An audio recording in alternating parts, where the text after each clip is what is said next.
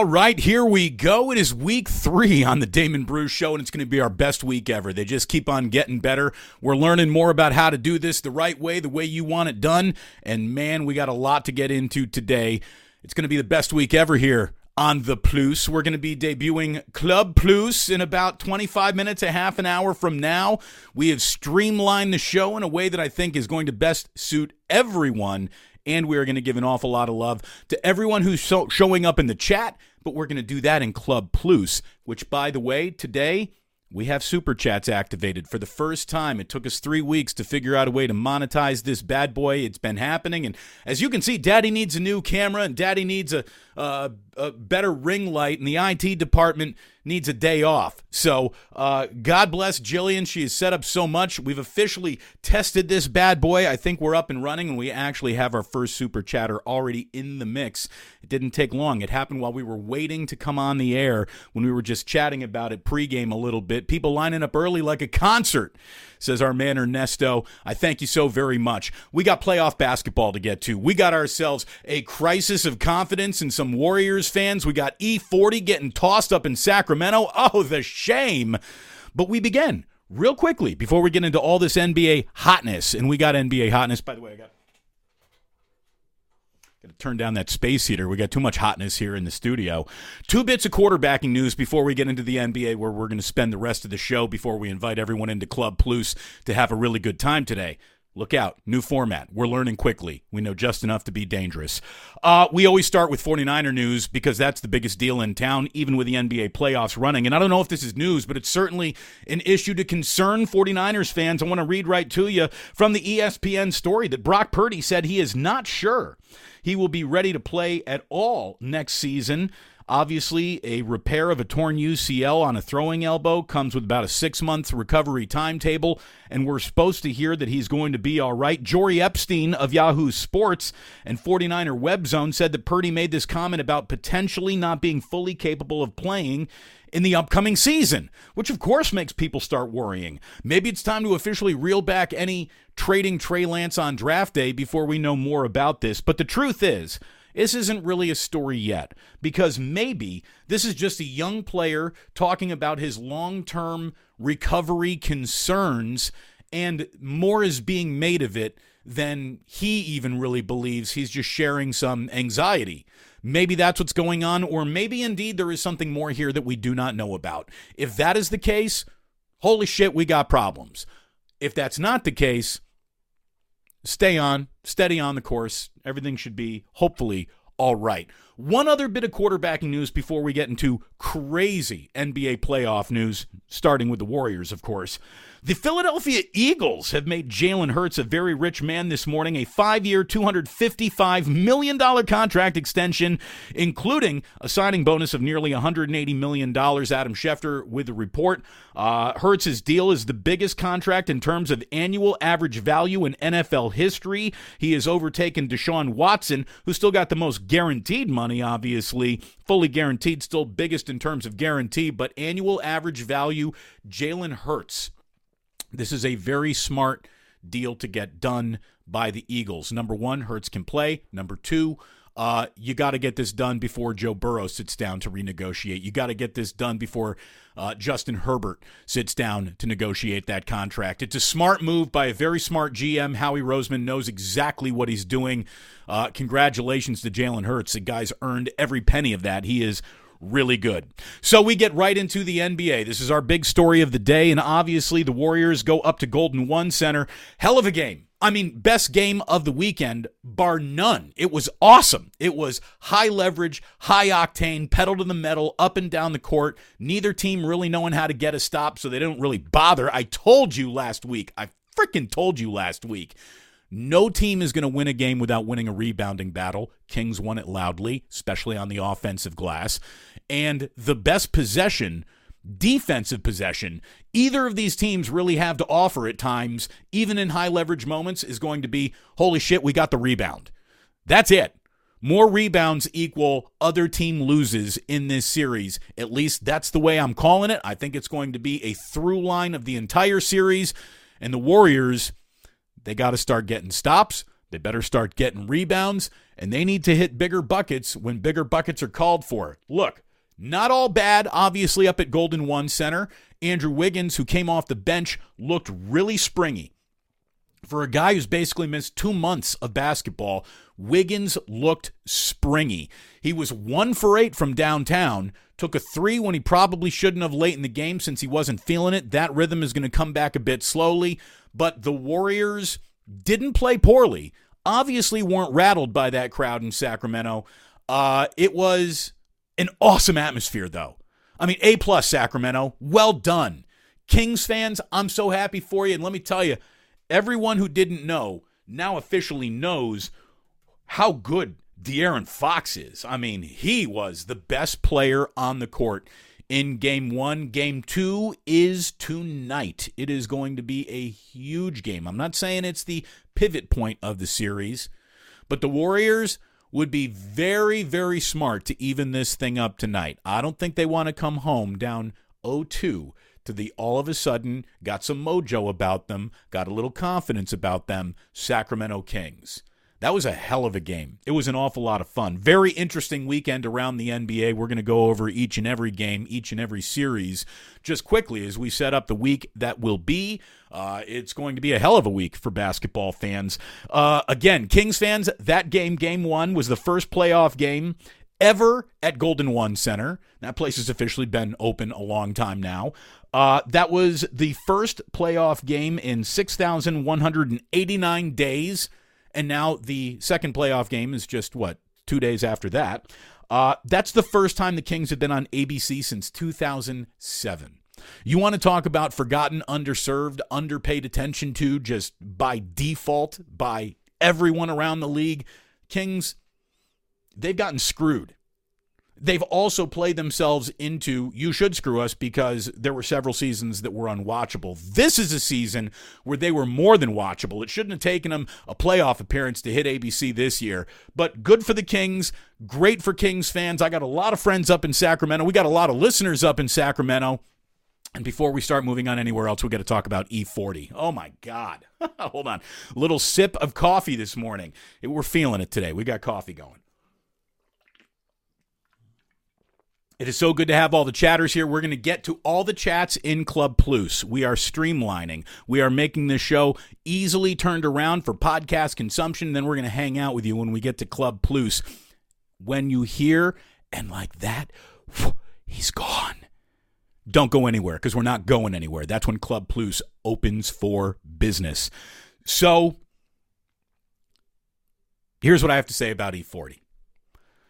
I have been to hundreds of sporting events where E-40 has had one of the best seats in the house. I have seen E-40 sitting almost exclusively courtside in every Warriors game I've ever seen him sit.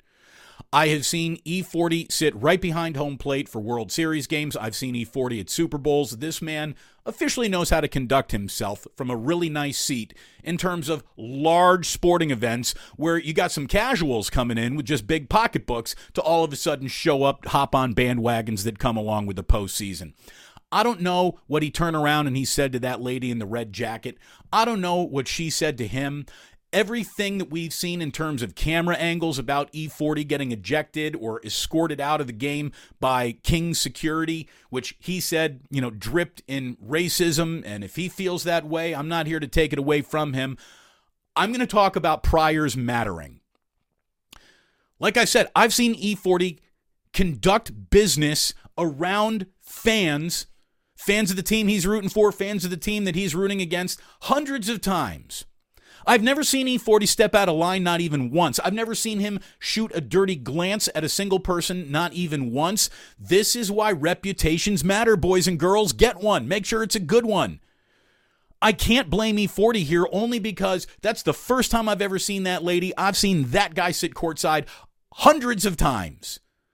He's a sportsman. He's a gentleman. I've seen E-40 work the room, taking pictures with kids, moms, dads, fans, people who are just meeting him or hearing about him that night for the first time and are like, who is this guy? Oh, he's a rapper. I want a picture with a rapper. He is awesome. He's approachable. He's friendly. He might have also turned around and talked mad shit to that lady. I got no idea. but I do know that he's been in that situation more than she has been. I don't even need to know who she is to know that that guy has been around more high-leverage sports in a great seat. And I'm going to say one more thing to defend E-40, having no knowledge of what the hell happened in between the two of them. Who's telling anyone to sit down during a playoff game in Sacramento? That building was on its feet for 3 solid hours. The atmosphere at Golden One translated through the TV. It was awesome. It was an awesome atmosphere. Who's telling anyone down in front in that game? What the hell is she talking about? Now, if he did say, hey, I'm standing up and there's nothing you can do about it, go screw, lady, well, she had one available thing to do, and that was call security. Just ugly. Absolutely did not need to happen. Marring Game 1. An embarrassing moment for the Kings in arena and that fan who had him ejected. It's obviously he's really disturbed by what the hell happened. He's not happy at all, and I don't think I blame him one bit. So, like I said, we're going to have super chats now available. We will be giving all money today. After Jillian and I afford a new camera, we're going to be reimbursing E-40 for that season, for the courtside seat. No, I'm just kidding. We're going to go ahead and really appreciate any donations you might make in the super chat. And again, we'll fix the ring light, we'll fix the camera, and this will all start looking better for you real soon. Not bad, though. 3 weeks in, I think we're officially humming here on the Damon Bruce Show on the Plus, and stick around for Club Plus today coming up as soon as we sign off, but don't really go anywhere.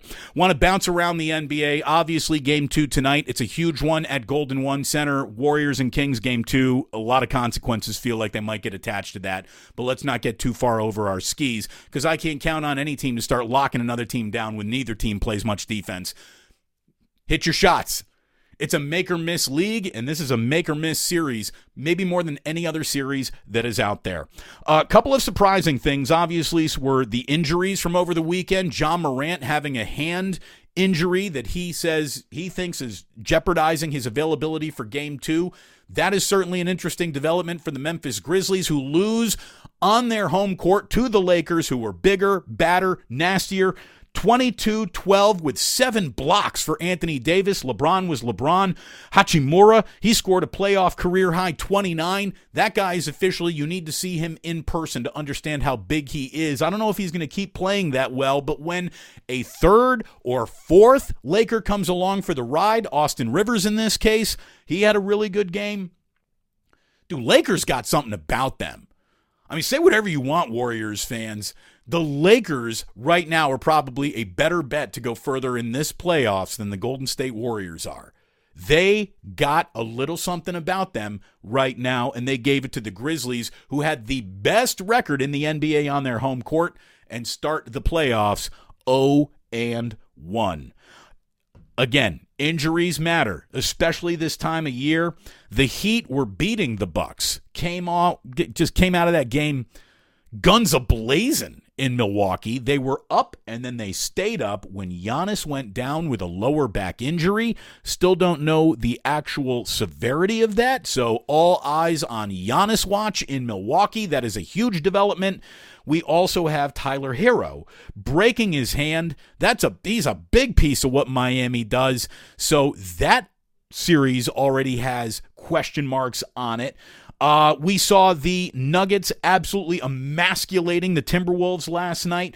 The Wolves and Hawks are two teams. The Atlanta Hawks got pounded by the Boston Celtics as well. The Wolves and Hawks are the two teams that looking like they might get swept here in the first round. There's really even nothing to talk about. The Nuggets were so much better, and 7 feet of Jokic is more valuable than 14 feet of Karl Anthony Towns, who I'm sorry is just soft as Charmin. He really is. And Rudy Gobert. 14 feet of Cat and Gobert, or 7 feet of Jokic. I'll take the 7 feet of Jokic each and every time. He was better than both of them. I'd say down low, but Karl Anthony Towns doesn't like to go inside the perimeter. So I don't understand. I don't like 7-footers who hang out at the perimeter. Never have, never will. Boston.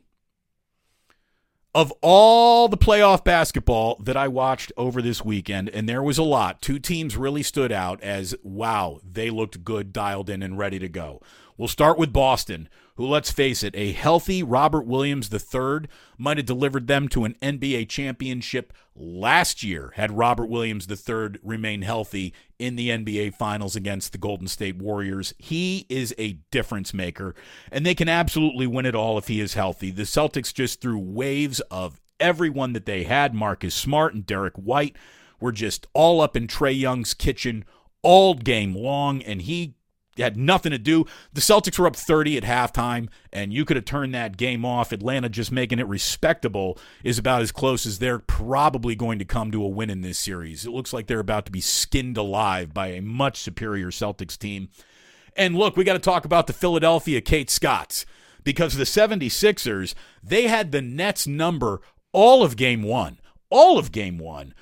And I hate to say this, but look, they're going to be a really hard out. If Harden's shots are falling and he's also distributing the ball to the tune of like 13 assists, the Sixers are going to be a real tough out. They beat the Brooklyn Nets by 20, and the Brooklyn Nets didn't even play a bad game.